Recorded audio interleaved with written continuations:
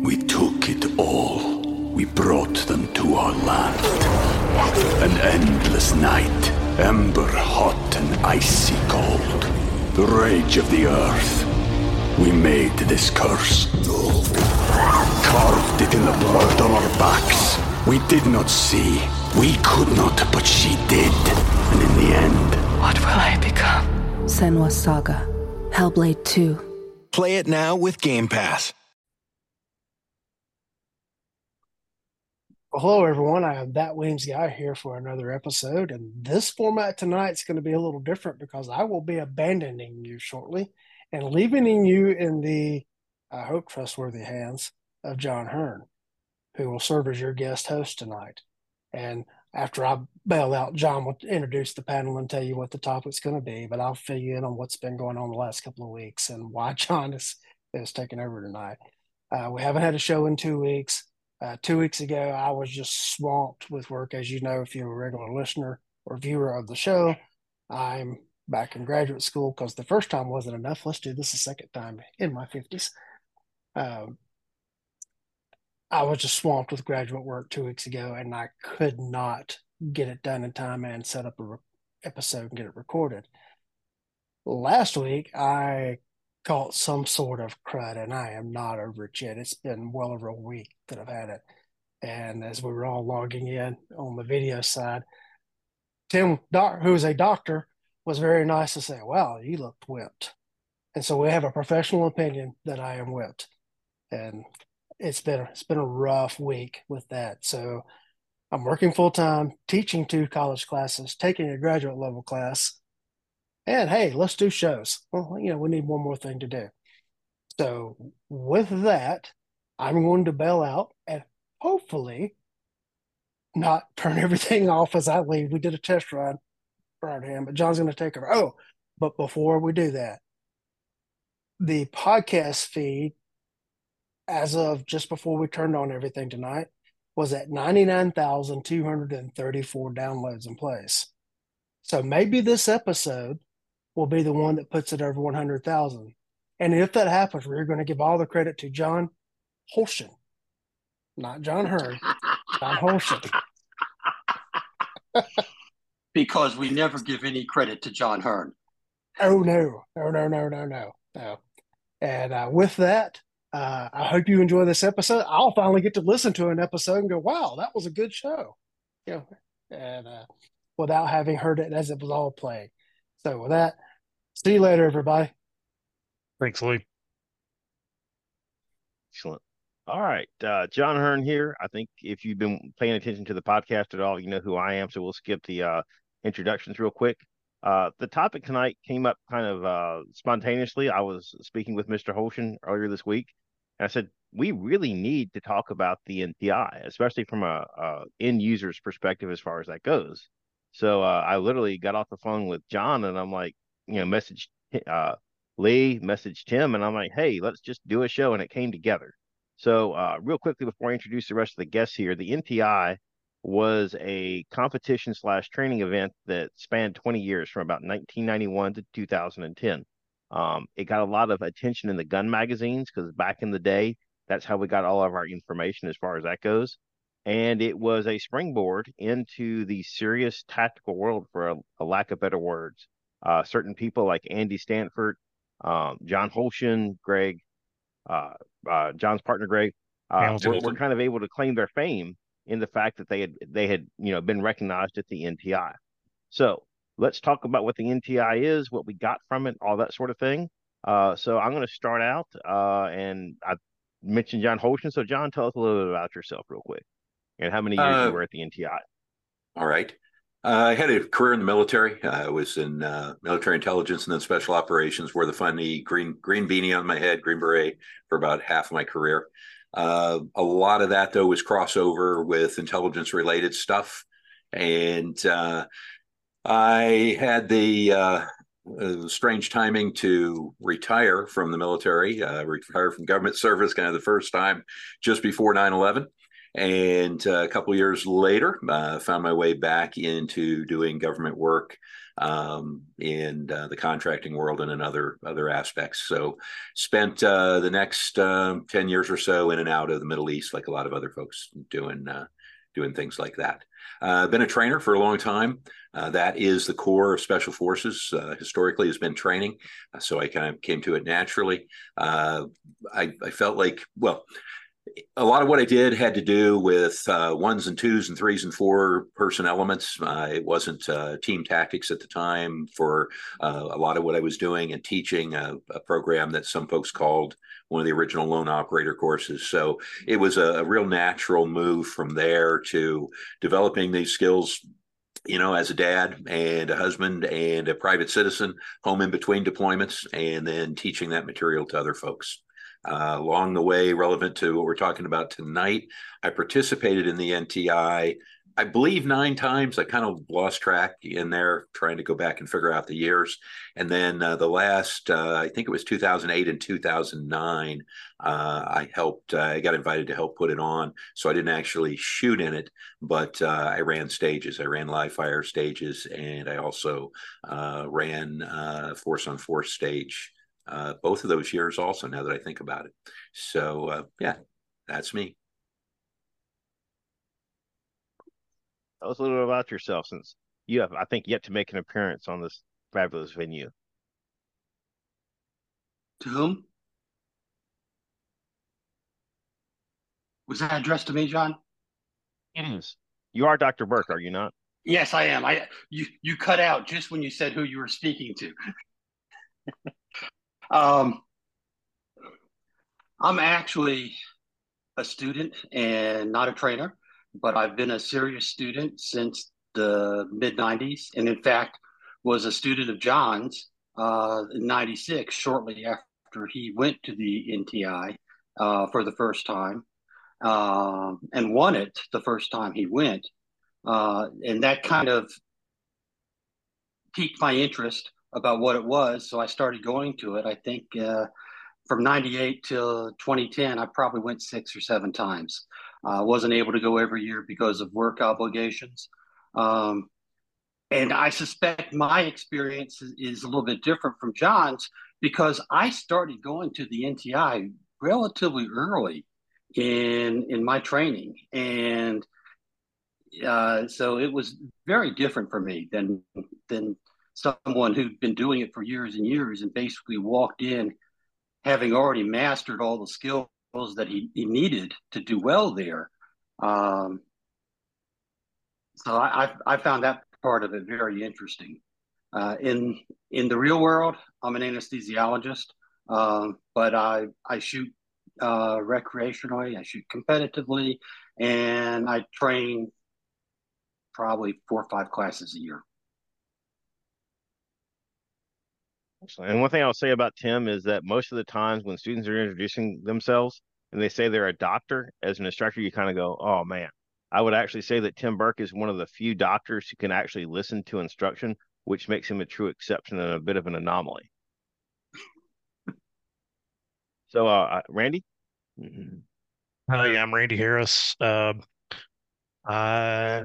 The NTI that I went to was in 2007 with you and Tom and a couple of other range master guys. As far as historically, started my I guess my training journey really started when I was like 11, 12-year-old kid starting to read all the gun magazines. And, as I got older and started shooting competitively, I got brought into teaching the Tennessee handgun carry permit class with a friend who needed some help doing that. Did that for a few years. When Gabe Suarez started his instructor program, I got into that and taught for them for about 15 years and have been running Harris Combative Strategies for about the last 5 years or so. I don't know. I guess that's pretty much it. And just as historically, like I said, I think most of us, at least Randy and I, got into the NTI later. I believe the first edition was in 1991. I attended, I think it was 05, 06, and 07. And my understanding is that the event morphed a little bit from when it was initially founded. Most of the time it was offered in Harrisburg, Pennsylvania. For a few years, they ran out the gun site. But my understanding was they pretty much quickly returned to Harrisburg, and that's where the last running of it was. It was an absolutely interesting experience. For those that have never been, it would start out with an opening lecture by Skip Gokenhauer. And, part of the problem with the NTI was you had to learn how the game was played, I guess. And when I quickly realized that the only point of the opening lecture by Skip was to get you as stressed as possible, and he did a really, really good job of that. There was always a bit of a theme. I remember one of the years was post Katrina, and the premise was you were going into a storm ravaged area to try to rescue a loved one, as far as that goes. So there was always a unifying theme. What made the NTI unique, and we'll start to let the guys chime in anytime they want to, is it was not just a simple shooting match. The NTI, as I understand it, was formed by three individuals: Skip Gokenhauer, Walt Roush, and a third individual whose name is escaping me. Chuck Davis. Walt Roush, I'm sorry? It's Chuck Davis. And Chuck Davis as well. Walt Roush had a lot of real world law enforcement experience that he brought to the event as far as that goes. The way it worked is that there were a series of live fire stages, and there was also a village that was a strict force on force exercise. It was a combination of all those events. You were evaluated as you went through everyone. In the later years, there were video recordings of your runs. I'll try to post some of those up to the Facebook group. But in a nutshell, it took you 2 or 3, I think it was 2 days to go through the various scenarios. And they were around a consistent theme. You would go into the village and you would have a series of simple tasks to comply. It might be go to the pharmacy and pick up a prescription. And along the way, things would happen or potentially happen, and you had to deal with them. How does that sound so far, guys? Any comments there?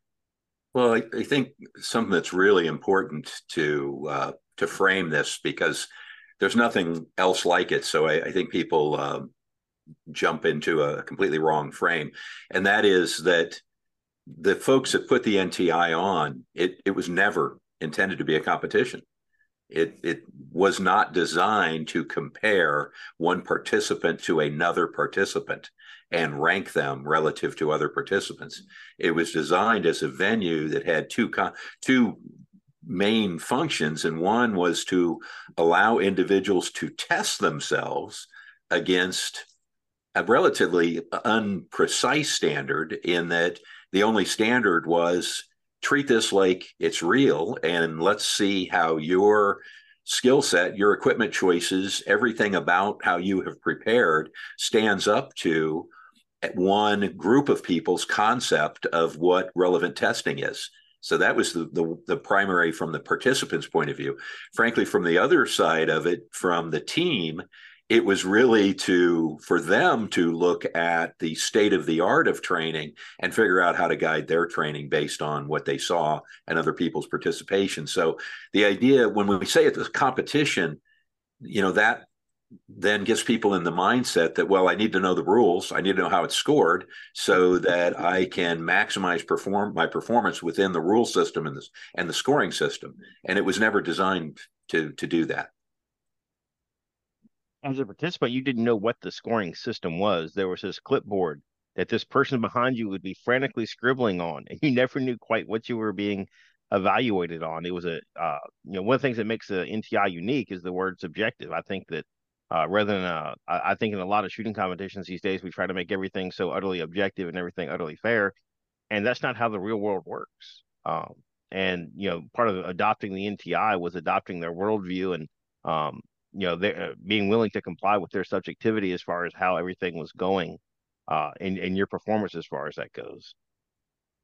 Yeah, I would also add that the way they did that is useful to look at. There were two completely different arenas. One arena was interactive, what we would now call force on force, although they make a big point again that there are a lot of interactions that force wasn't part of the equation at all, but it was just purely interactive. And that tested your ability to interact with people and to manage environments. Yes, you had a sim gun and you might end up using it. Then there were the live fire stages, and the live fire stages were designed to test your gun skills as well as your management of environment skills, your ability to read the environment, your ability to move within the environment, maximize all of the tactical aspects of the environment while getting hits on target. And really, that was real simple. When people want to argue about scoring, part of that gets into the targets. Most of them were, you shot them until they went down. So we didn't need to argue about hit zones. When it went down, it went down.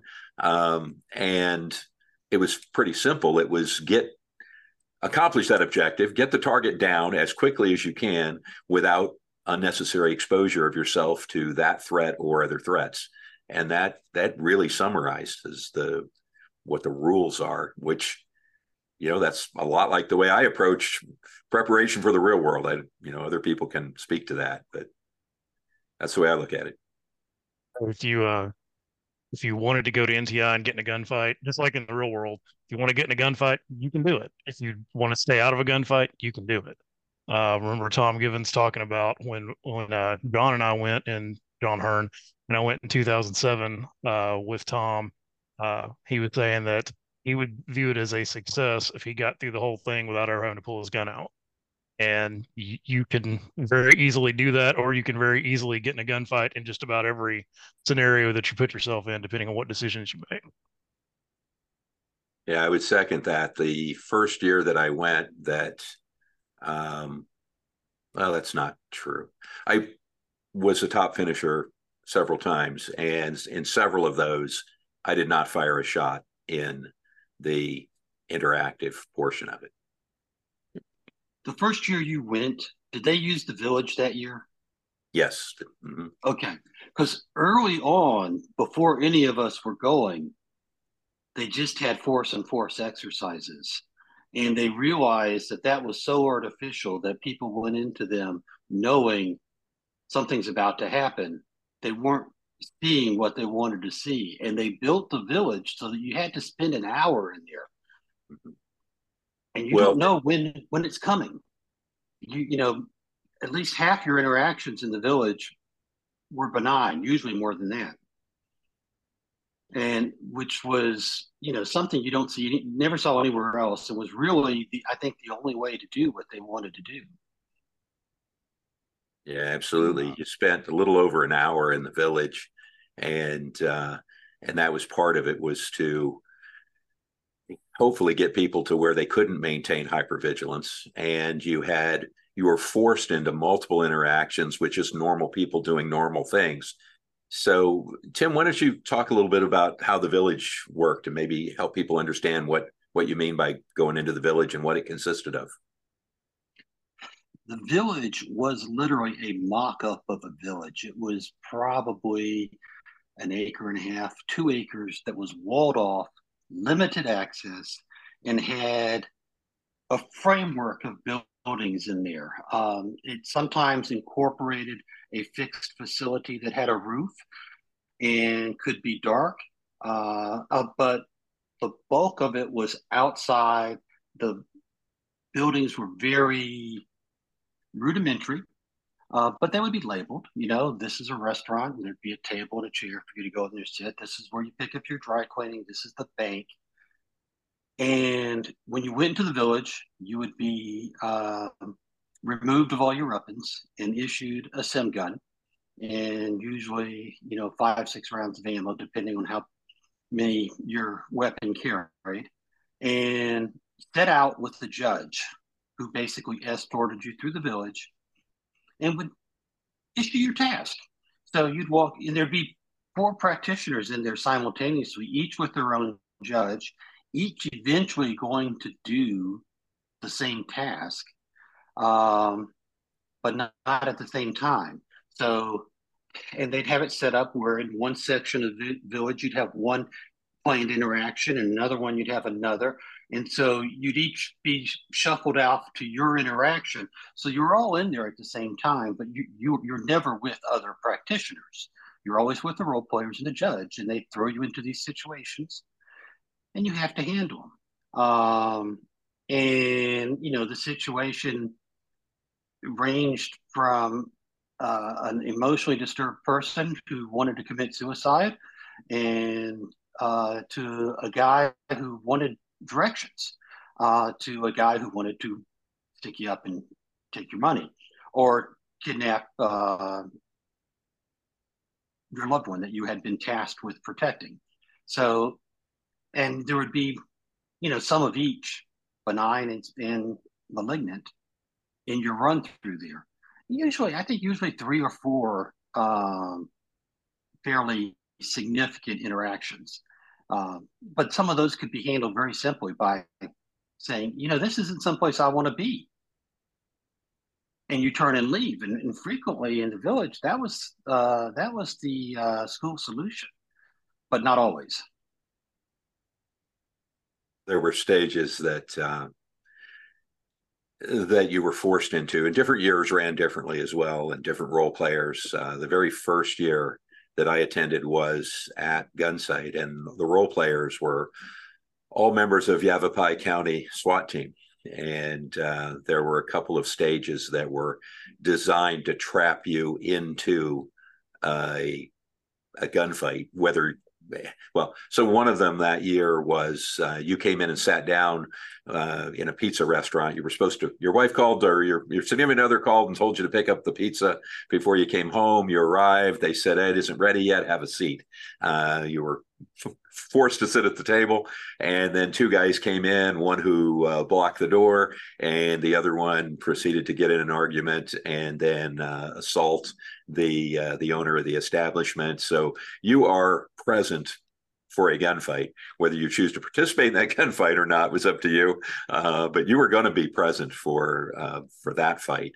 So some of them were ones you could totally talk your way out of, and others you would have a harder time doing it. But even then, I escaped that venue by positioning and waiting until attention went a different direction, and I was able to exit without firing. But you said something early on, and that is that in many of these, in the later years in particular, there were a couple of there were 4 graded events. I learned once I was there helping run it. There were 4 graded events in the village, but you had multiple people in there that were not engaging in direct role play in those events at any time.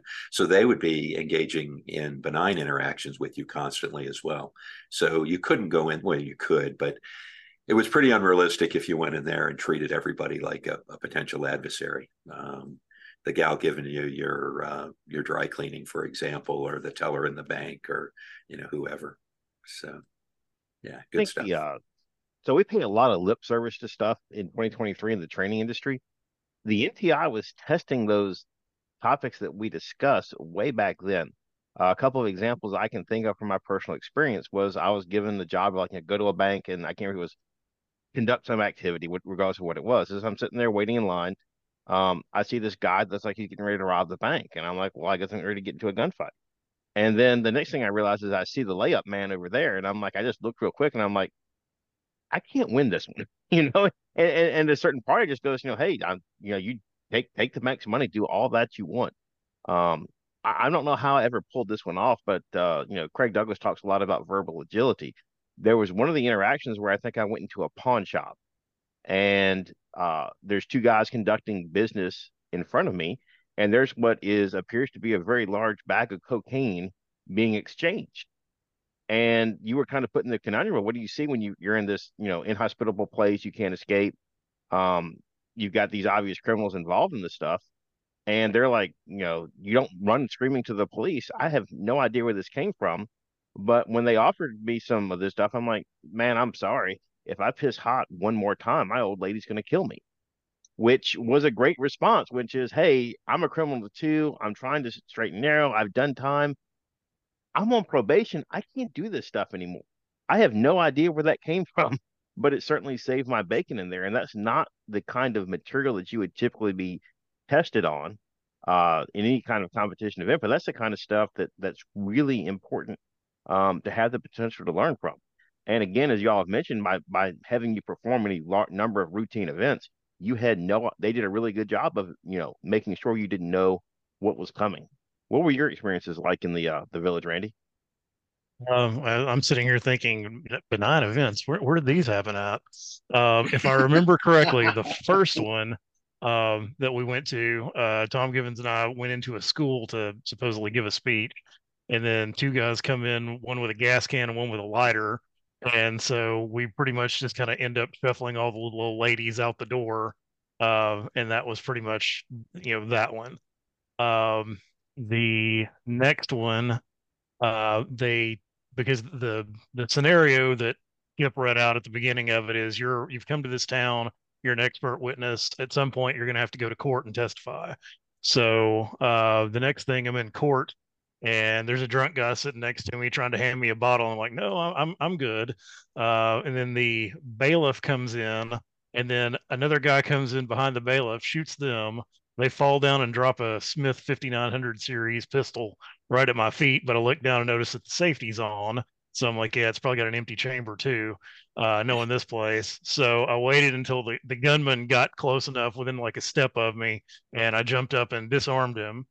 The next one, I find myself meeting the DA for lunch, and I'm sorry, we're going to lunch, and two guys come in and hem me in a hallway and try to rob me. And then the last one was I'm meeting the DA for lunch, and the same two guys and their female accomplice come in and try to accost me and the DA.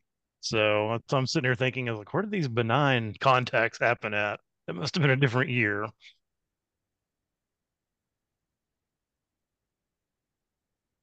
Any other experiences in the village that really stand out for you? For me, um, yeah, just it, this is just kind of an interesting side note there. While we're waiting to go into one of the venues, talking about the judges that follow you around, we're just kind of making small talk. And he says, I can tell where people are from by how they react to things in the force on force activities. And I was like, really? That's interesting. Tell me more about this. And he says, well, people from the Southwest, they will normally warn you one time and then shoot you. People from the Northeast, I just about have to zap them with a cattle prod to get them to pull a gun on somebody. People from the South will shoot you without talking to you. And I was like, well, you know why that is? It's because we're largely descendants of Scots Irish, and we would move inland away from the cities, and we basically lived on Indian land. If we had a problem, we largely had to get our brothers and cousins together and go handle it ourselves. And that's the blood that's still running through our veins. He said, I'd never really thought of it that way, but so there were some interesting conversations between the events. What about you, Tim? What else from the village from you? The, you know, the, I went through the village so many times. Um, there were a number of instances that have stuck with me. There were a few times that I did things that I intentionally did that I would have never have done just to see, can I do this? Um, you know, as a rule, I don't think it's a great idea to be drawing on a drawn gun. But in the village, you have an opportunity to do it against someone who kind of has an inkling that you just might do that. It's not a total surprise to the role players that you're armed, and and so you can actually see, yeah, is action really faster than reaction? And yes, it is. You still need to watch your back when you do that, because the guy behind you has all the time in the world to shoot you, but it can, in fact, work. Um, I the first time they talk about tachypsyche, yeah, they talk about tunnel vision. The first time I was in the village where they came into a room and I'm sitting in the restaurant and they put a J frame in my face and proned me out. Um, they shot the guy next to me, proned out. And when they did that, I decided that was probably a good indication that I needed to leave. So I ran out of the room from a prone position. They got one shot off at me. It hit me in the calf. I did not slow down. And when they debriefed me, they said, "What can you tell me?" I said, "It was a man and a woman They were both white. And they put a gun on my face. They said, "What can you tell me about the gun?" I said, "Well, it was silver." They said, "What caliber was it?" And I'm like,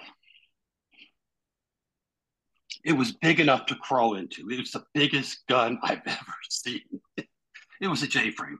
But when they put it in me, I tunneled down. That was all I saw. And things started moving really slow. And it was like, oh shit, this stuff really happens. It was interesting. You talking about experiencing tachypsyche. I think a Sims round travels at about 300 feet per second. It's not smoking, but it's moving right along. It's brisk. I literally watched a Sims round in slow motion. My eye tracked it continually as it went by. The other thing that we haven't talked about that was interesting is that, the NTI also kind of anticipated the issues of, dealing with law enforcement in a post-shooting environment. There was always law enforcement, for lack of better words, present in the village. And part of the challenge was if you actually did use force, you had to be able to justify that. And I don't think any of us probably talked ourselves into jail, but apparently a fairly common occurrence was people would use force and start to run their mouths and then end up in jail for it. Any comments on that, guys? I never ended up in jail. I'll jump in real quick on the one where I was at lunch with the DA after I shot both the guys that came in to cost us and the girl, all three of them. The police officer came in and started like, "Well, you're carrying the gun and all this stuff, so you might want to take this up with the DA here, who I just saved." And the DA was like, "Yeah, I don't think we're gonna be pressing any charges here." So that worked out pretty well.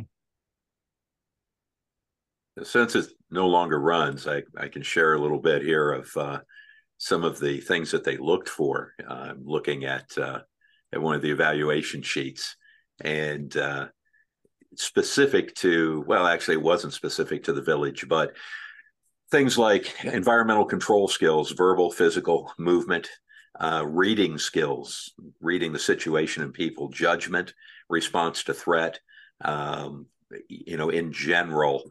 How did you react to the threat?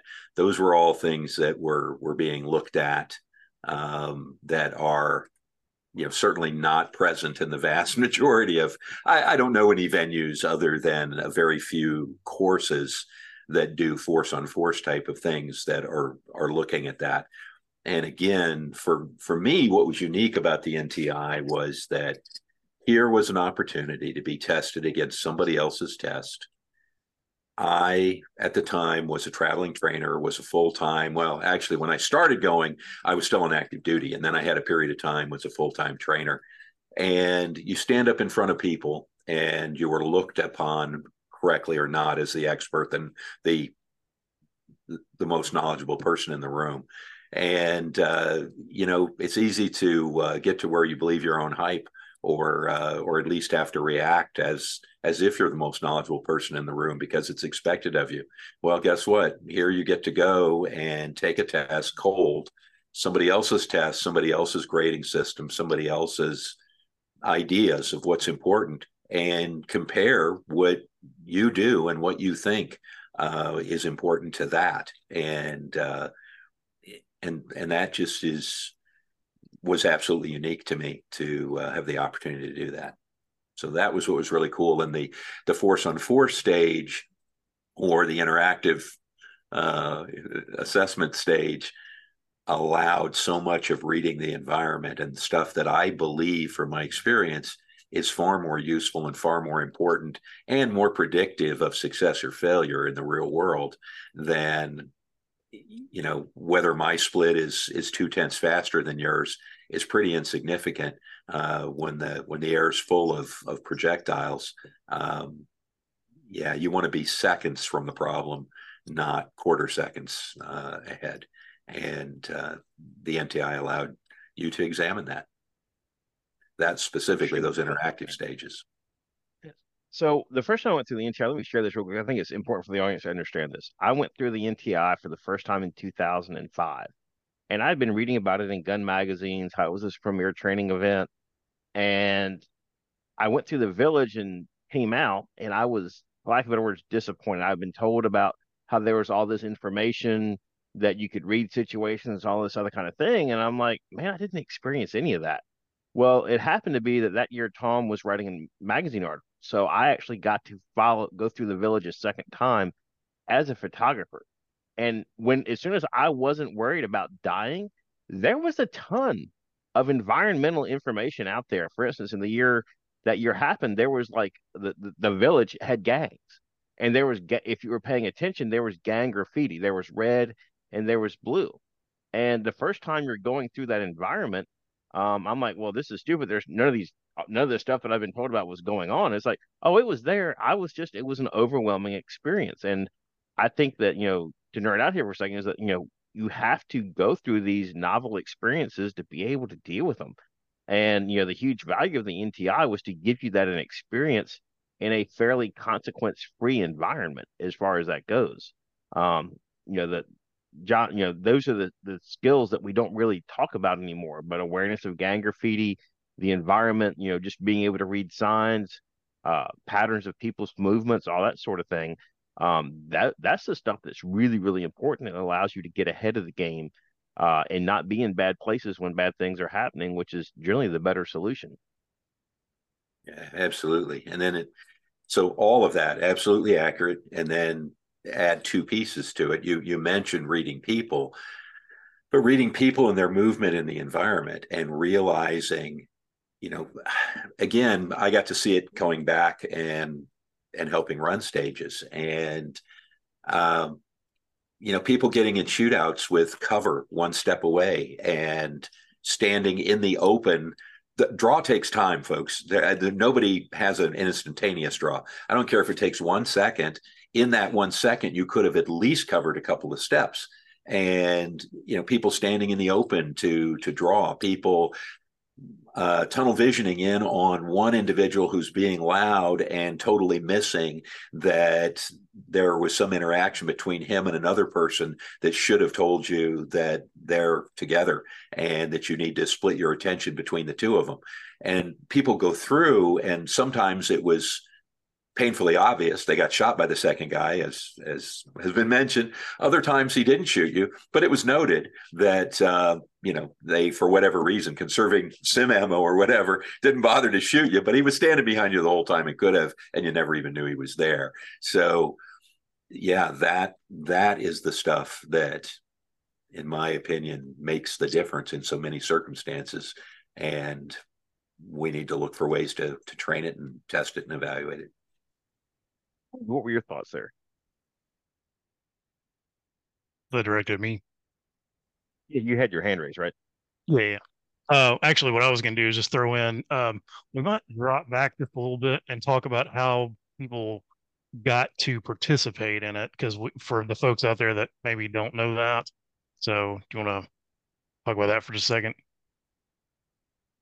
Randy, tell us how you got to participate in that. Oh, well, okay. We can talk about how I got to participate. Basically, Tom Givens said, hey, you really ought to go to this. It's like, yeah, I've been reading about it for years in the gun magazines. And, like every year, John Farnham, if you're on his mailing list, thing, he would do a little, after action report about it. He had several articles in magazines. Mossad Ayub did articles about it all the time. So I was pretty well familiar with it up until that point. And Tom was like, yeah, we're going to go and, this year, it was in 2007. He's like, why don't you go with us? And so I was like, okay, cool. Tell me what I need to do. So they send you essentially what's the word I'm looking for? Essentially a form to fill out with, form to fill out with, card. Your training background and all of that stuff. Basically asking for an invite. And I think you had to have somebody else that had already been or something put in a good word for you too, which Tom did, and that's how I got into it. So we took it all. We brought them to our land. An endless night, ember hot and icy cold. The rage of the earth. We made this curse. Carved it in the blood on our backs. We did not see. We could not, but she did. And in the end... What will I become? Senua's Saga, Hellblade 2. Play it now with Game Pass. Yeah, I can flesh that out a little bit. So you had to turn in basically, a brief training resume, and that was just for the most part to make an evaluation that people could be expected to perform safely in that environment. And then where I thought you were going as well, sometimes some years they sent it out ahead of time. Others, I guess more often you did it at the event.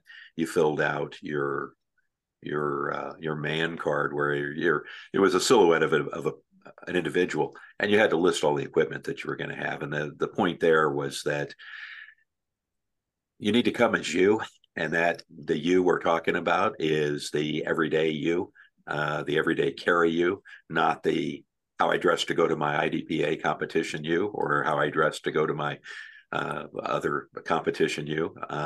You could be, if you're a cop and you wanted to come as a cop and come with your duty rig, that was fine. Otherwise, you were expected to not dress for the party, to come with the stuff that you had. The invitation, as you say, was mostly, to my understanding, to evaluate that people could do it safely. And then depending upon the year, it was over 100 participants a couple of years, and then it got cut down some years to significantly less than that as well.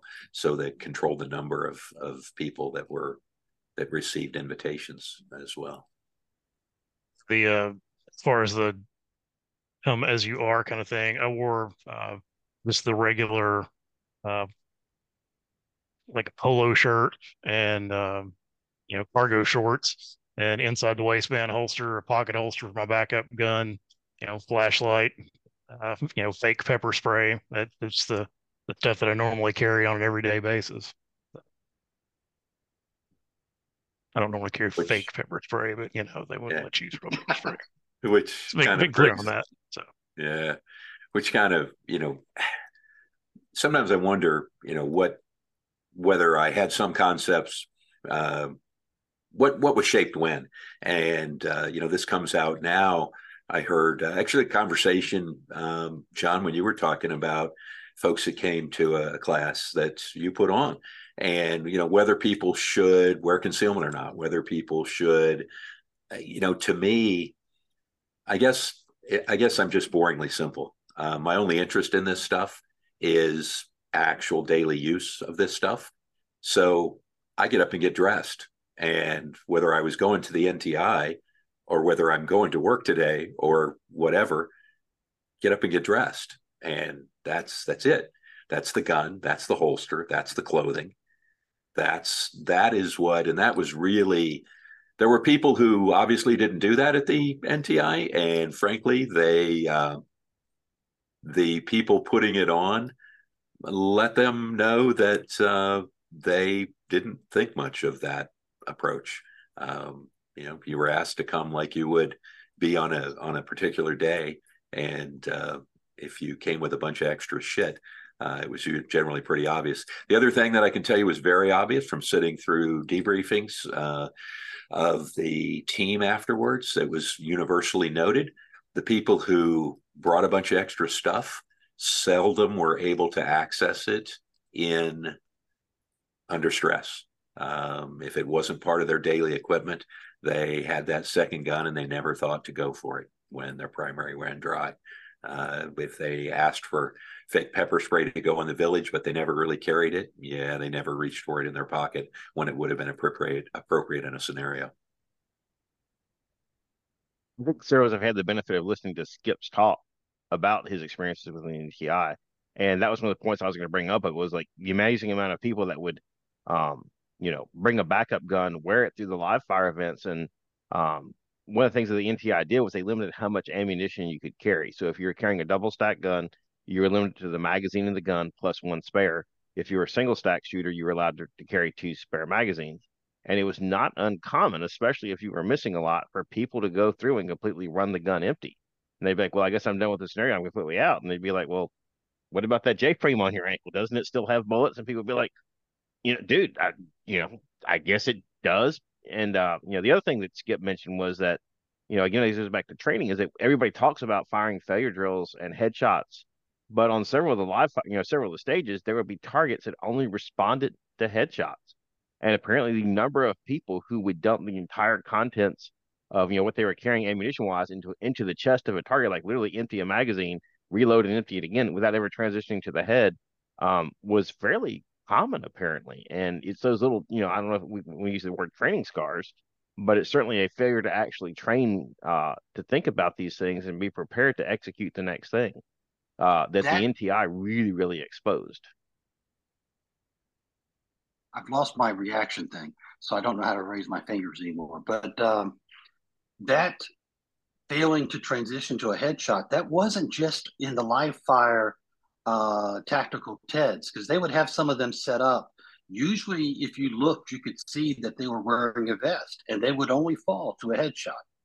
But he also had a standard pretty much every year where he had a steel target that required 2 body shots and then a headshot. And they told you, this drill is 2 to the body and 1 to the head. And they would still have people empty their magazine at the body, even after being told what the drill is. So it wasn't just that they didn't recognize what they were supposed to do. It wasn't that they weren't trained to do headshots. It was they wouldn't even transition to a headshot when they were told they were supposed to transition to a headshot. I don't know if that's stress or if it's that they just don't do headshots. Would you have to say, sir? I'm a firm believer in you're going to train what you've trained to do, and you're not going to train, or you're not going to do what you've not trained to do. Um, Real quick, let me hit on the backup gun thing. As far as ammo capacity and everything goes, I carried at that point, I was carrying every day of my life a Glock 34 with a 19 round mag in it. So that's 20 in the gun plus another 19 on the belt. I never shot through a whole magazine um, in the in any of the scenarios, much less pulled the backup gun. And of the 4 or 5 of us that went, I think John Justice said that he ran his 1911 empty and pulled his backup gun instead of reloading it on one stage. But that was the year that we were there. Um, there just wasn't a whole lot of opportunity to, or at least I didn't think there was a whole lot of opportunity to miss enough to run through 2 high cap mags and your backup gun. That would have taken some effort. Um, and then real quick on the headshots thing, and John Holshan can verify this one. I'm not just pulling this one out of somewhere. The year that we were there, they had installed the targets, the skipper target, which John can probably explain this better than I can. It's a somewhat realistic 3D target with a something in the center of it that holds PVC or holds a pea gravel, and the bullet impact of that would knock them over. Well, this particular year, they had not in them in the targets to the right height, so they stopped at about the teeth and didn't go up to the nose and the eyes. Well, on one of the stages where we had to pick up a mystery gun, and that's I'm sure we're going to talk about that later on. The whole mystery gun concept at NTI. You're in a school, the school resource officer is down, you pick up his gun and work your way out while the school's being attacked by terrorists. So yeah, you're in this 360-degree range by yourself with a headset talking to the range officer because it's the way they did that. It wasn't really safe to have 2 people in there at the same time because you can shoot in 360 degrees. So I'm engaging this target. I shoot it in the head. It doesn't fall down. I shoot it again. It doesn't fall down. I shoot it again. It doesn't fall down.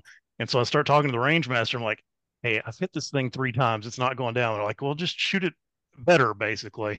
I was like, I can see a hole through his left eye socket. I can see the wall behind him. He's not falling down.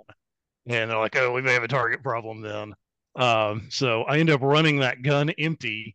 I pick up a fake knife that's laying there. So I basically had to stab the rest of the targets as I went past them, get to the last guy who's another gun armed terrorist standing in the doorway. And I'm like, well, crap, what am I going to do here? So I was like, well, I got a perfectly functional uh, thing to throw at them. So I jump out from behind the wall, throw the pistol at them, and knock the mannequin over, run up, stab him a bunch of times in the neck and run out the door. And so that's how I got out of that one. But that whole um, there was another scenario where you were in an airport and you end up picking up an AR-15 and shooting the terrorists with it. Well, they don't fall down because I shot them in the head. And again, I'm not thinking, like John said, there's stuff that you don't notice when you're worried about dying. And it completely slipped my mind that 2 stages earlier we determined that you can't shoot them in the head. So I do what I'm immediately going to do and shoot these guys at 15 yards in the head. They don't fall over. And the judge there is just saying, well, I think you probably missed him. And I was like, 15 yards with a rifle? And so we walked out there and there's a bunch of 223 holes, in the forehead and in the eyes. And he was like, oh, that's a target malfunction. So, anyways, that's just one of those things. That particular year, even if you did shift to headshots, they weren't always going to go down simply because of the way it got set up. So,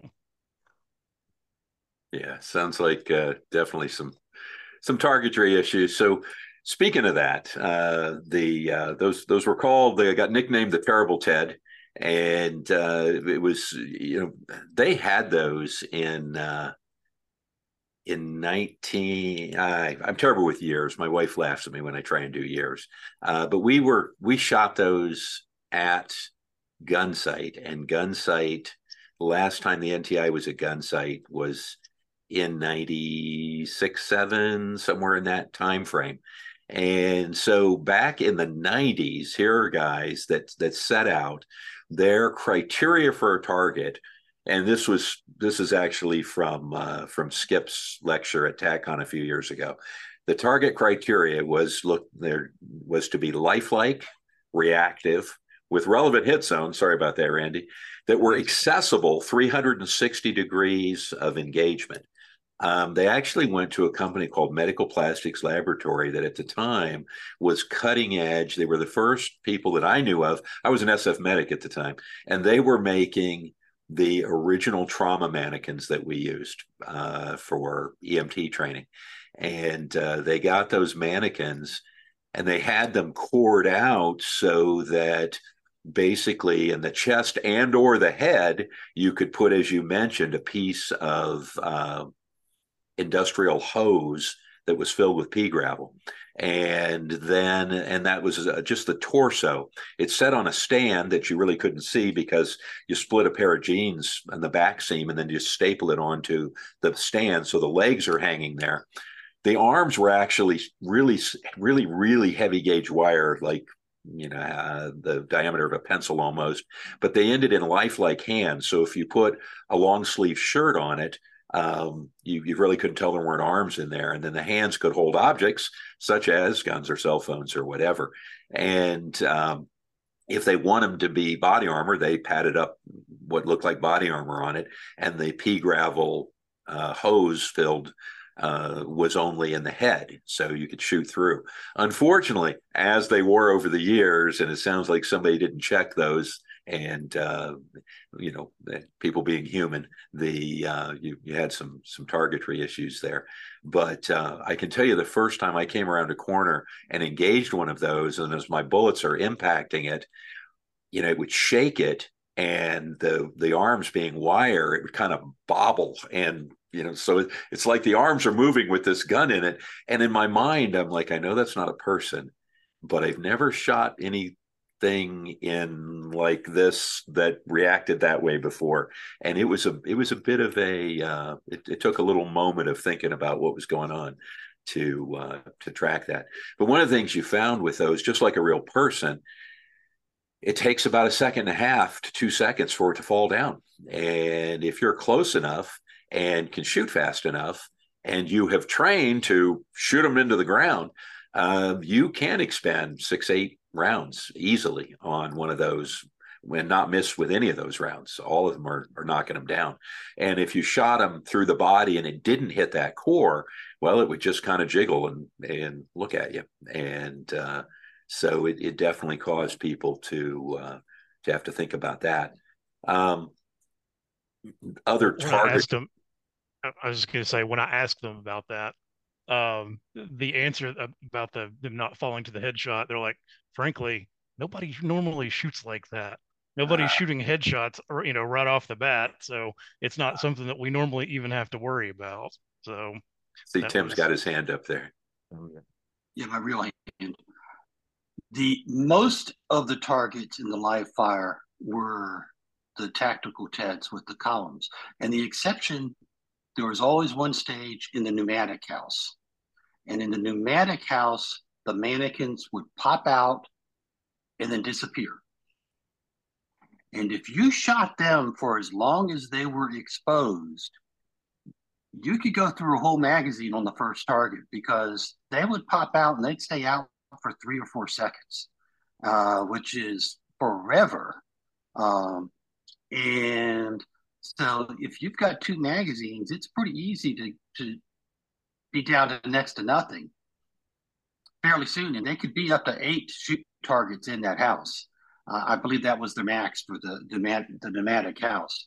So yeah, the pneumatic house, I took a different approach. Everybody in the pneumatic house got a failure drill.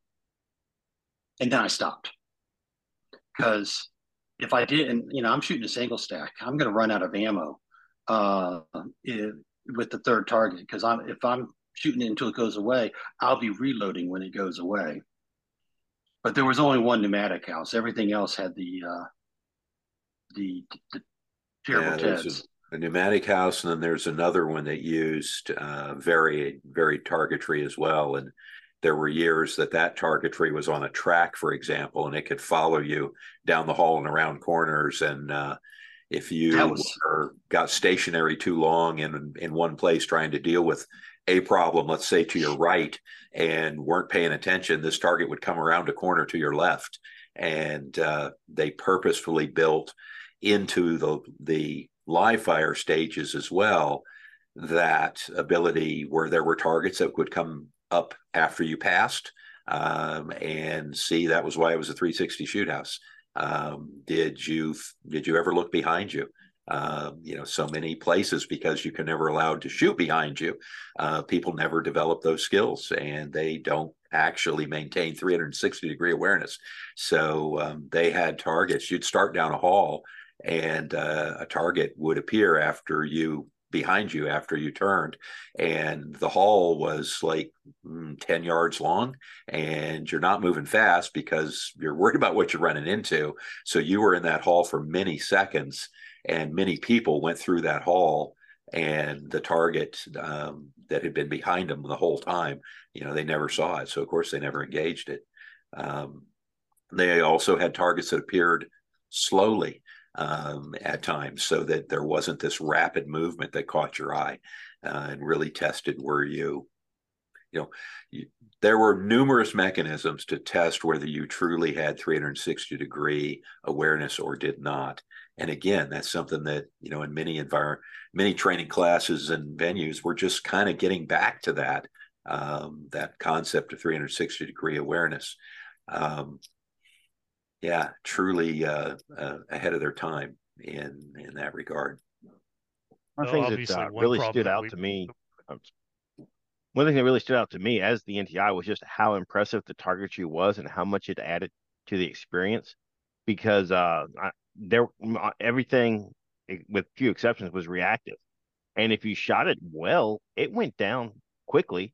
But if it didn't, you didn't place good hits on it, it would stay there. And what amazed me was one thing we had in the machine was there was a standard stage that was run every year as well, what we think of as a more traditional shooting event. But what was interesting about that was one year I went and looked, and they had tactical TEDs on the front of these things, but the scoring zone was at the back. There was basically a cardiac triangle. They didn't, it was uh, you would engage these targets from different angles, and they would ultimately account. They didn't care where the bullets went in the front. They actually were looking to see where the bullets actually went. Stuff like, one thing we haven't talked about is just they did a really good job of introducing noise and chaos and confusion. There would be explosions. There would be devices in the middle of the event to make you process. And we make these sound like they're these simple shooting problems, but when you layer on all these things, it's quite amazing. I think one of the most interesting things they ever did in the 360 shoot house was you were entering a room and a hand grenade ended up in it, and you had to sit there and go, "Oh crap, that's a hand grenade. I need to move to cover." And, after having run that and talking to people, just most people don't have a parking place in their head for a hand grenade in the room, let alone responding to it properly. And, it's things like that that tended to weed people out fairly quickly. The other thing that was interesting was there was, one of the things we talk about is not projecting the weapon too far as you're moving through a structure. One year there was actually like a rubber arm holding a rubber hammer, and it would swing at you. I think it act trip no matter what, and whether you got hit by the hammer or not was largely determined about how far you were projecting the gun in front of you. So again, a great way to ensure that you're actually following the habit you're supposed to, that you're not going to get checked in any other way as far as that goes. Other thoughts that I had about it was interesting is that in the latter years you were able to videotape some of these runs, and I'll try to push these up on the Facebook page.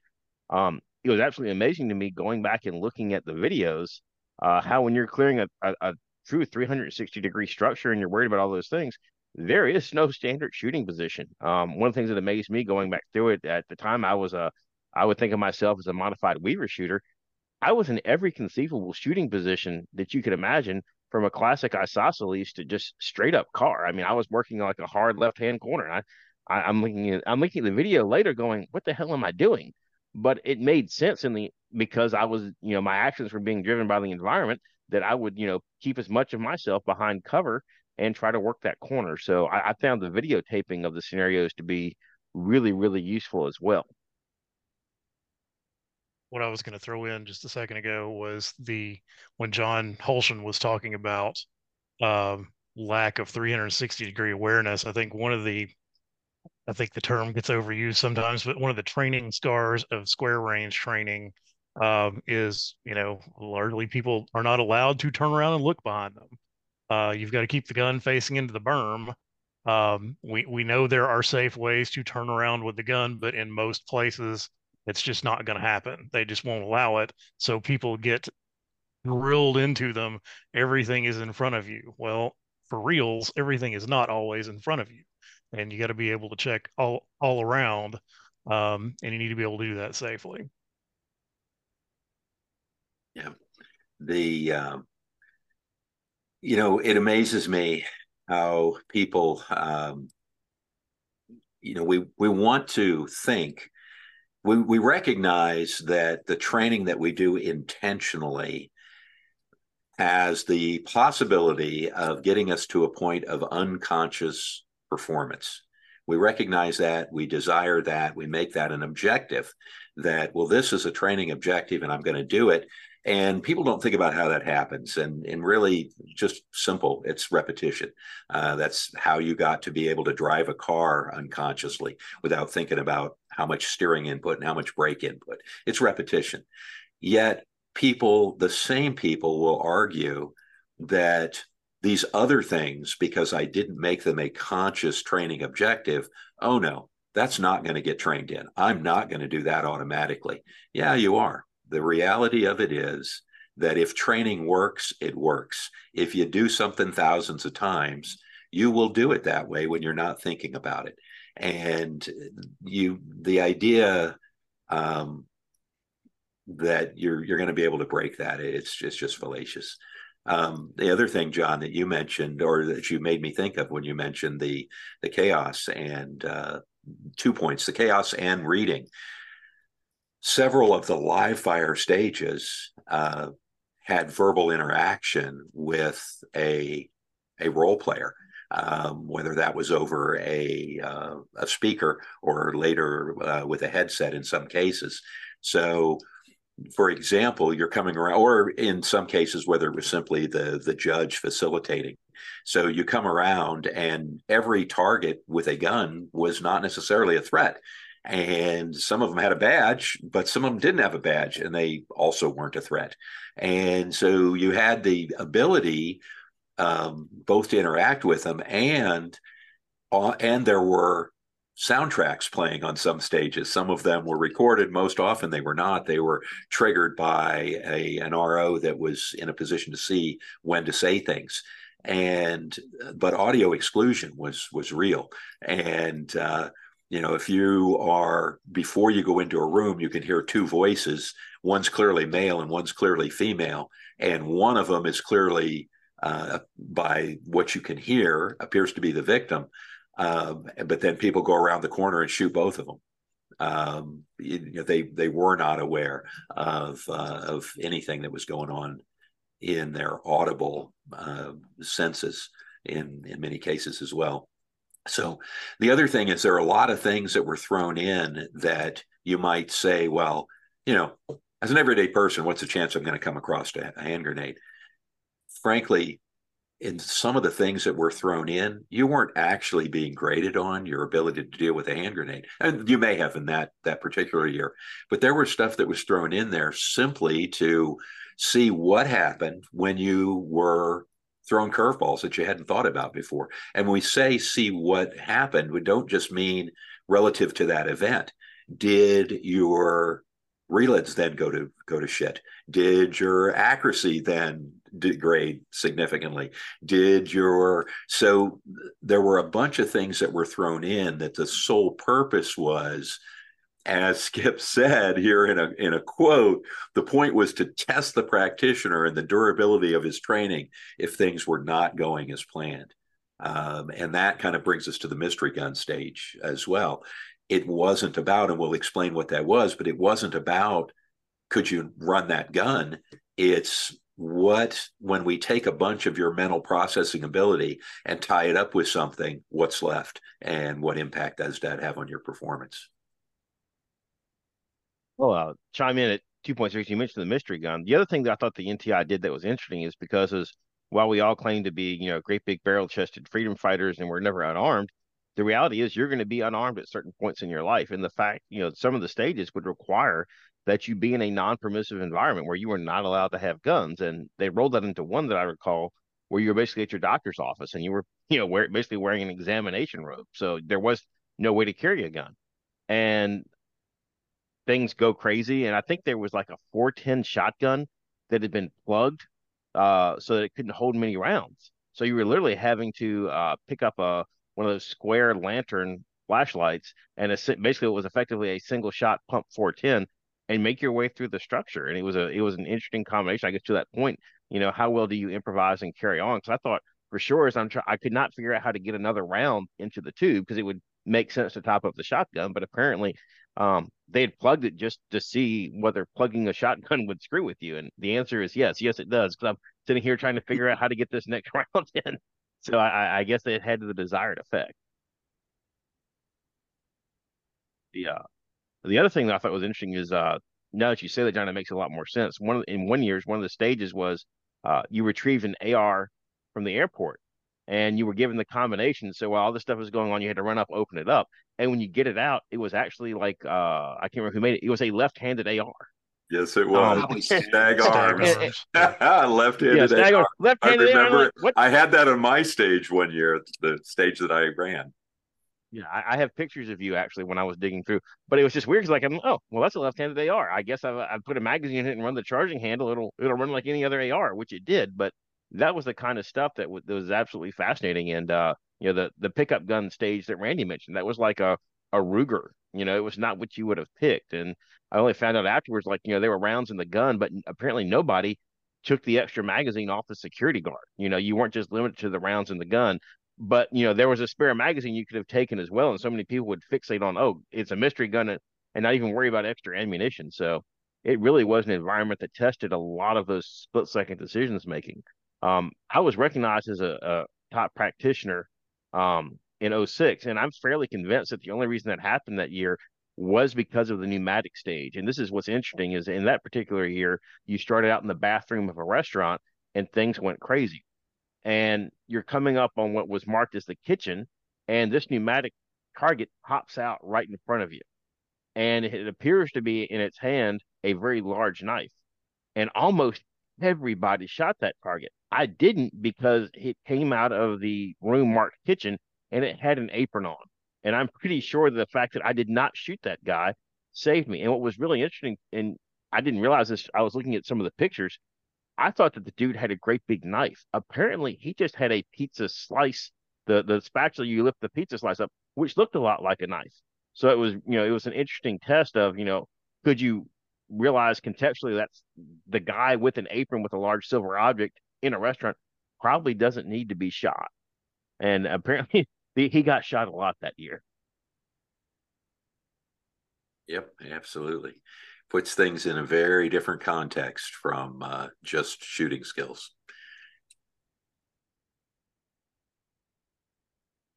Well, I was going to jump in real quick with the talking about the mystery gun stuff.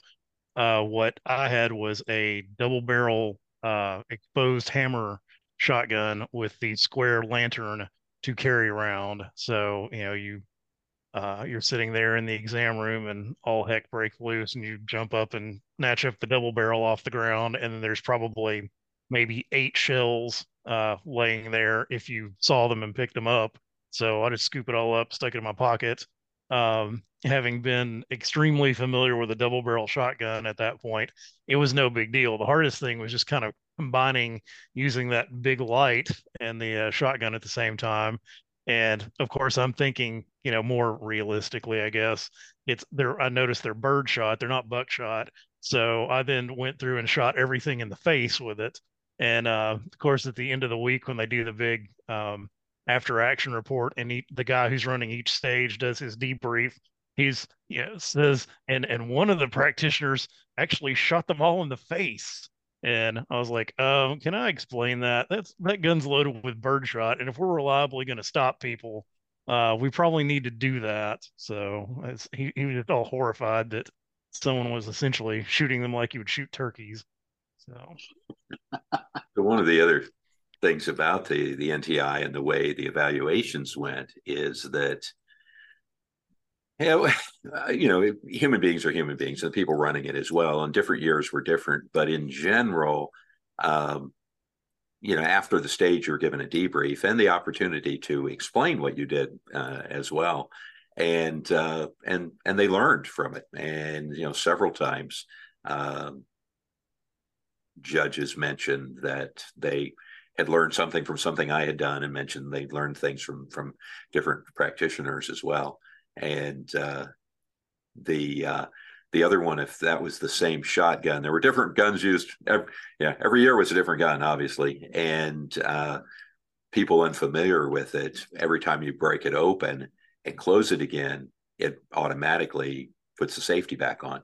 And there were lots of folks that would step around a corner and attempt to fire, and be frustrated as heck because how'd the safety get back on? I know I took that safety off.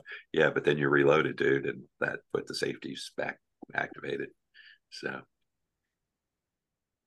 one little twist I was going through, I've got pictures and stuff like that. The other thing that nobody's mentioned so far is you could actually get shot during the live fire exercises, which is an absolutely novel concept. I've got pictures. I thought it was genius. They developed these PVC guns that fired basically earplugs using a shotgun primer. And it was absolutely, I actually had one of those. It actually got so close that it disturbed the hairs on my hand. But that's the kind of thing you're never getting in any other venue outside of possibly the NTI. They went to great lengths to make this as realistic as possible. And it's like, I think that probably that earplug shotgun or that earplug gun was set up right at the very edge of the cover. So it was like more or less like as a check for make sure you're using cover. An amazing amount of detail and thought that went into making this whole thing take place. So yeah, throw out there and I'll throw out for comments because I know John saw some of these. You talked about shooting skills. The NTI did require some pretty good shooting skills, especially in the terms of long range pistols. Does anyone want to comment on long range pistol at the NTI? I can remember not pistol, but on a stage that we recovered a rifle and had about I don't know how long, 250-yard shot, maybe something like that. And one reason or another, I generally am fairly competent with a rifle, but I could not hit that damn thing with that rifle. But yeah, there were pistol shots. I don't remember 65, 75 yards at least. 84 one on year. The ridge. Say again. Mm-hmm. 84 1 year. I was reviewing my notes the other day. This is before red dots on pistols, kids. Yeah. That was iron sights. Yes, indeed. Yep. No, well, that reminds me of one year the battlefield recovery stage was, I think it was a 308 rifle. It was a bolt action rifle, bottom line. And that year you had on the gown turned inside out, so there were no pockets. So you had to hold the spare ammo in your hand while you were also trying to manipulate this thing. And that rifle had no sights on it at all. And the final shot was maybe 35 yards or so out the back of the shoot house. And it was amazing how many people, I'm told, got to that point before they discovered the fact that the rifle had no sights. When they first recovered it and went through the whole shoot house, it wasn't until they needed to make this 35-yard shot that they brought it up and looked at it, then took it down and said things like, the sights came off. It's like, no, it never had sights. Well, look at this out here. We need to start to wrap up. So I wanted to talk about the logistics that were involved in this endeavor. What are the thoughts that we have before we start to wrap up and talk about the logistics that just took them to put this thing on? Because one of the Facebook questions were like, well, why isn't nobody doing this anymore? So any other topics we need to cover? One of the things I had in my notes was it was interesting because disarming people was an option at the NTI, which meant that you actually had to be thinking about it as an option. But also, they weren't gimmies. I think you basically had to touch the gun and say disarm. And it was just little things like that, being able to read those proxemics as far as making that successful disarm. But again, you just didn't get anywhere else. Yeah, it's on the one that where I had that happen.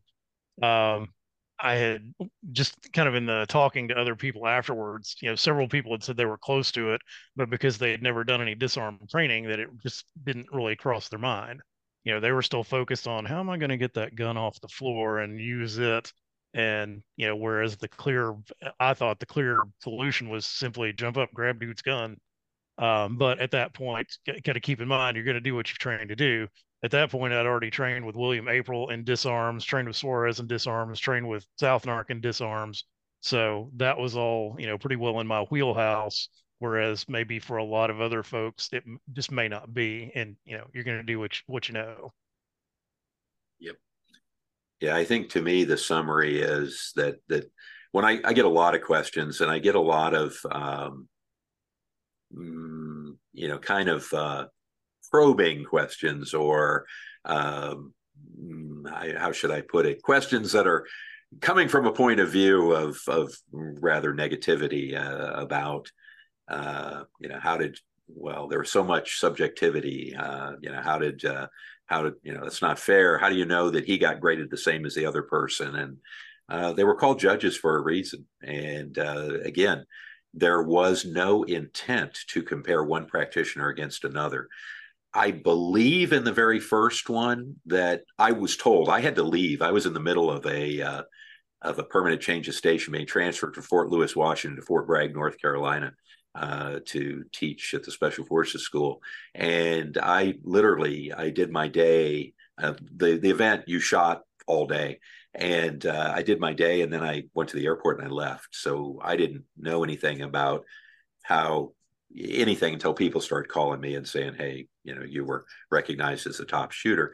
And I thought they said that there was a list, but I don't know. In later years, what I do know is talking to Skip and others, and again, it was never meant to compare one participant to another.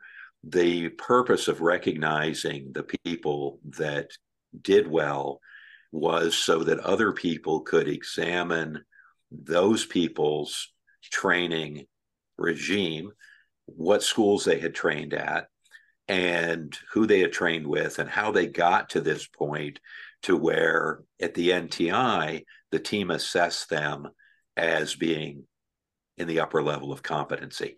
And if those people were trainers, then obviously people might want to train with them. But in many cases, they weren't trainers at the time. And but who did they train with and how did they get there? So it really wasn't about trying to compare one person's experience to the next. It was about giving each individual the opportunity to be tested. And no, the test may not be identical for each person for various reasons. In later years, I can tell you that the way that Village worked, there were certain events that had to happen in certain places, like the courthouse, for example. But there were other events, you were going to get mugged. whether you got mugged at the gas station or you got mugged between the post office and the bank, didn't matter. You were going to get mugged, and it was just based on how the other encounters went. So people's experiences were never intended to be identical at it. And some people got very frustrated even at the NTI, people that came from a strong competition background and, were prone to say things like, that's not fair. And, well, I didn't know that. And the NTI folks really weren't concerned with that. And they really didn't understand why the practitioner was. That's what they called the people going through, the practitioner. So that'd be kind of my closing thoughts, that aspect of it. The NTI was brutal on your ego. And you really had to take it as a learning experience, because otherwise you just be demoralized. There were just too many opportunities for you to do things wrong. So looking at it as a learning experience allowed you to grow with it and benefit from it. And I was clearly much better at the end of my time there than I was at the beginning, and largely because this wasn't novel anymore. I'd been through things like this before. It was great for that. Well, one of the questions that we had would be, why isn't this thing done anymore? And I'll throw some comments out there, but John knows this behind. I think it's a combination of things that made this possible. I think that number one, they had the venue there, and they had a range, basically a nice shooting range that could be taken over for over a week. I think that what most people don't appreciate was that there was a study group there that met once a month, and those were the people that ran the match. So this was a year-round endeavor. They would be squatted as a team to run the pneumatic stage or to do this. This was literally a core of volunteers that worked on this project year-round. Things that I thought that it was interesting. It was based in a Northeast gun club. I don't see these deep South as much, but one of these long-term gun clubs that have been there for 100 years. You did have the volunteers with really good blue-collar skills that could pull this off. Just the amount of stuff that had to be stored. There was a Connex container. You had to erect the walls. You had a 360-degree shoot house. And I think that the key to the NTI was those volunteers that made everything tick. We were talking about what it would take to put on equivalent experience. And, if you would like to, a ticket that cost $5,000 or $7,000, you could probably do something in today's dollars. But, that staffing was absolutely amazing. John, did you want to share some other comments there? Yeah, absolutely. It's even, I can amplify a little bit. The core folks actually met weekly. There were a couple of groups, and actually there was at some period of time, Skip said that they actually had 2 events a week, Tuesday and Thursday night. And so you've got these folks that are showing up, and they started off with various types of, shooting club, and it evolved into this. So you had weekly participants. Then you had monthly participants, the study group that met on the third Saturday of every month. And that drew people. The location is between York and Harrisburg, Pennsylvania. So you're in striking distance, you're in driving distance from New York City, from the major cities in New Jersey, from Baltimore, from DC. You had people who were involved in law enforcement, in intelligence community, in various functions that participated in the monthly study group event. Every study group consisted of 3 sessions that ran simultaneously, and then you rotated among them. There was a live fire stage, there was an interactive stage, or what we would now call force on force, and there was a lecture discussion format. So those folks then typically took the best, what they thought were the most useful stages from all year, and that is what they did in the NTI. And then there's the raw numbers. I have the team pictures from 2008 and 2009, the 2 years that I was on the team, and there were between the people there and those noted as not pictured, there were 41 team members in 2008 and 43 in 2009 that were involved in putting that thing together. And at least darn near half of those donated 2 or 3 days prior to the NTI building everything. And then the NTI ran, was it Tuesday, Wednesday, Thursday? No, Wednesday, Thursday, Friday, Saturday. And then Sunday was different years, was for different things. Sometimes Sunday was team events, as in you and a partner got to go through stages and that sort of thing. So these people basically donated a week of their life to this, and there was the monthly meetings and sessions that led to them deciding what to do. And we're talking nearly 50 people, at least 40 people. It's a massive undertaking, not to mention the finances of actually the target systems and the walls for the shoot houses and all that kind of stuff. And then, as you said, the venue, when we say range, we're talking about a gun club that actually had, what was it, 9 bays, 10 bays? Yeah, something like that. Yeah, 9 or 10 bays that they ran all of them. So not saying it's impossible. It certainly would be, but it would either be very, very expensive, or again, it would involve the right place with the right people to volunteer all of that. Yeah, for those of you who are familiar with setting up for TACCon, this would be a magnitude more than what TACCon would be. Several orders of magnitude more than TACCon. Yeah. So, just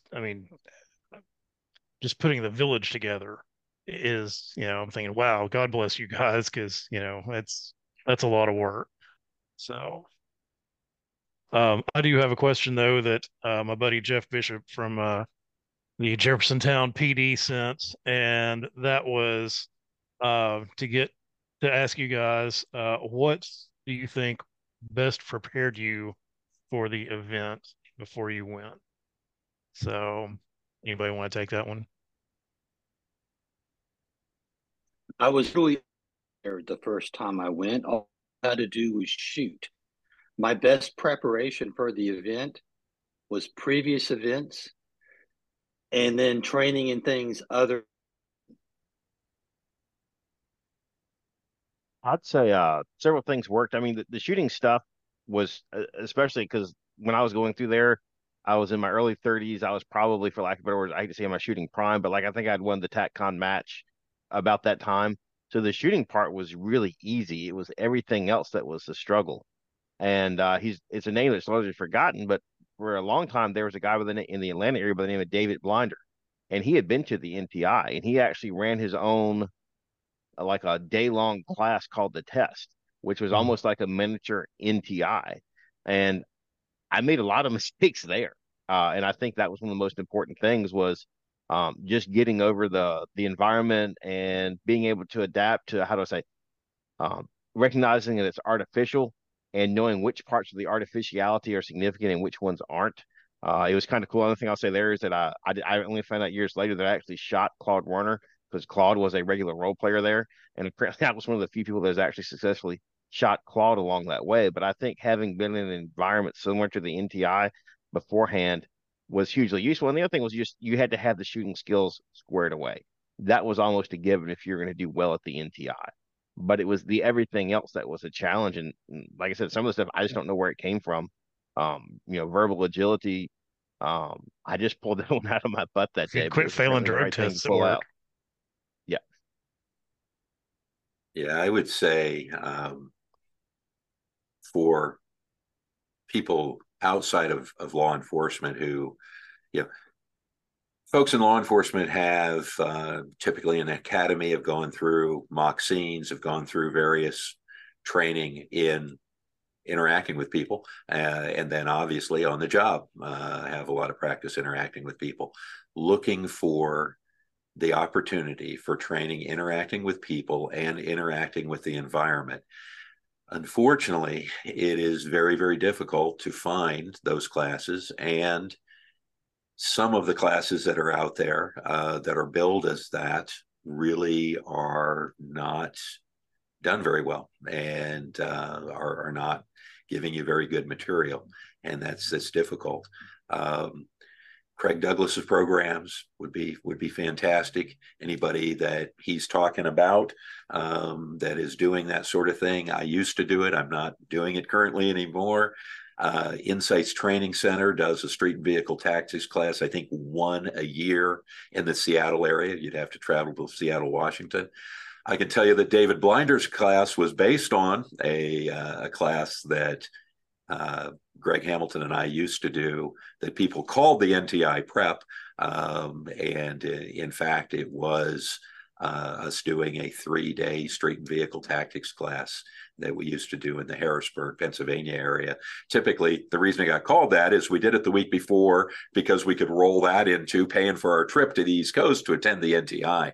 But it was a 3-day street and vehicle tactics class.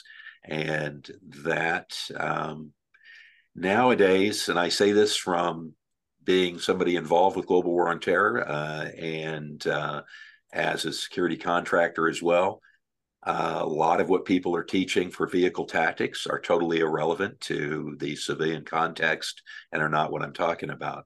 I'm not talking about learning how to run your AR in a counter ambush role. I'm talking about actually interacting with people in situations that are similar or that are based on things that might happen to you in real life. And I wish I had more concrete examples to tell you. Randy or somebody else may know of some other folks that are doing good training in this area. But you got to get out of the idea that spending the bulk of your training time on shaving fractions of a second off of your physical performance is the end all be all. You've got to be willing to put your ego out there and go do some stuff that makes you uncomfortable and is on the software side where, yes, you may not agree with the opinion of whoever's grading it or evaluating it. The purpose is not to be comparing yourself to other people. The purpose is to be improving your individual skills. If I could quote one of my favorite sources, the inestimable John Holshan, I think the direct quote was, "There is no end to the benefit of technical skill, but technical skill is not the end of preparation." And I think that's a great way to summarize all this up. What do you, if you we'll go around real quick. What do you think your biggest takeaways from your NTI experiences were? We'll start with Randy, do Tim, then John. Well, biggest takeaway, shooting problem is going to be, in most cases, not the most difficult part of the problem. The Sonny Pazikis used to say that 99% of the people spend 100% of their time working on the last 5% of the solution, and that's entirely true. Again, if you wanted to get into a gunfight, you could. If you wanted to avoid it, depending on your ability to verbalize and read cues, you could probably do that. The biggest takeaway or my biggest advice would be train broad and wide.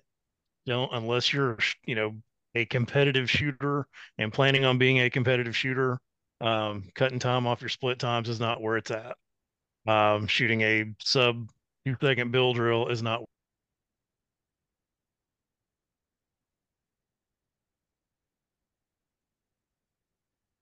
Let's lose Randy. Did he freeze? You lost somebody. Tim, what do you think your biggest takeaways are from the NTI? Probably the biggest takeaway from the NTI was how important it was to recognize what was going on For sooner. things before things get, before you get so deep in the hole that you can't get out of it.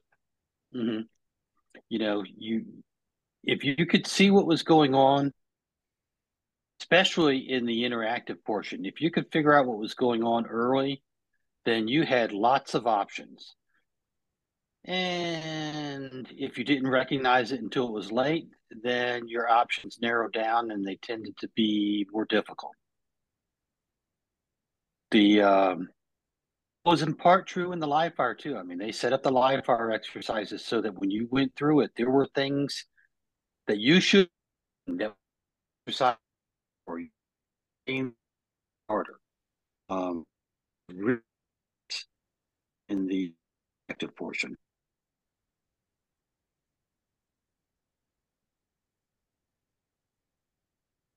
John, what were your thoughts, sir?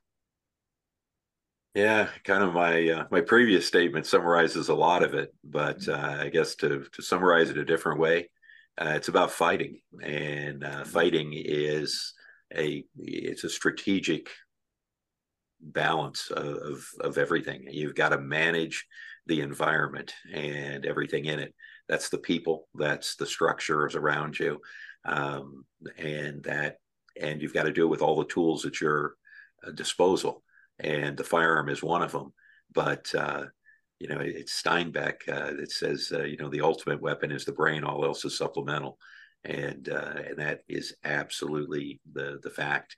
Is get away from pure gun skills and look for those opportunities to train all the rest of it. I'll just throw this out here real quick. I was going through some notes and stuff like that. I think that one of the takeaways I had was just, dude, get your skills squared away so you can worry about other things, right? But my other kind of cheesy thought was the other thing that made the logistics of the NTI so great was we all stayed at the hotel, and there was a fairly decent English pub in that hotel. I was thinking probably my biggest Elephant and takeaways from Castle. the in yeah, my biggest takeaways were that there were some awesome people that attended the NTI, and I'm still friends with a lot of them, and they've had big impacts on me. So, the NTI didn't just, help me validate and test a bunch of skills. I've got friends that I'm still talking to these days from it. So I'm deeply appreciative of that experience. So as we try to wrap this thing up, any shameless plugging or shilling of businesses we would like to engage in at this point?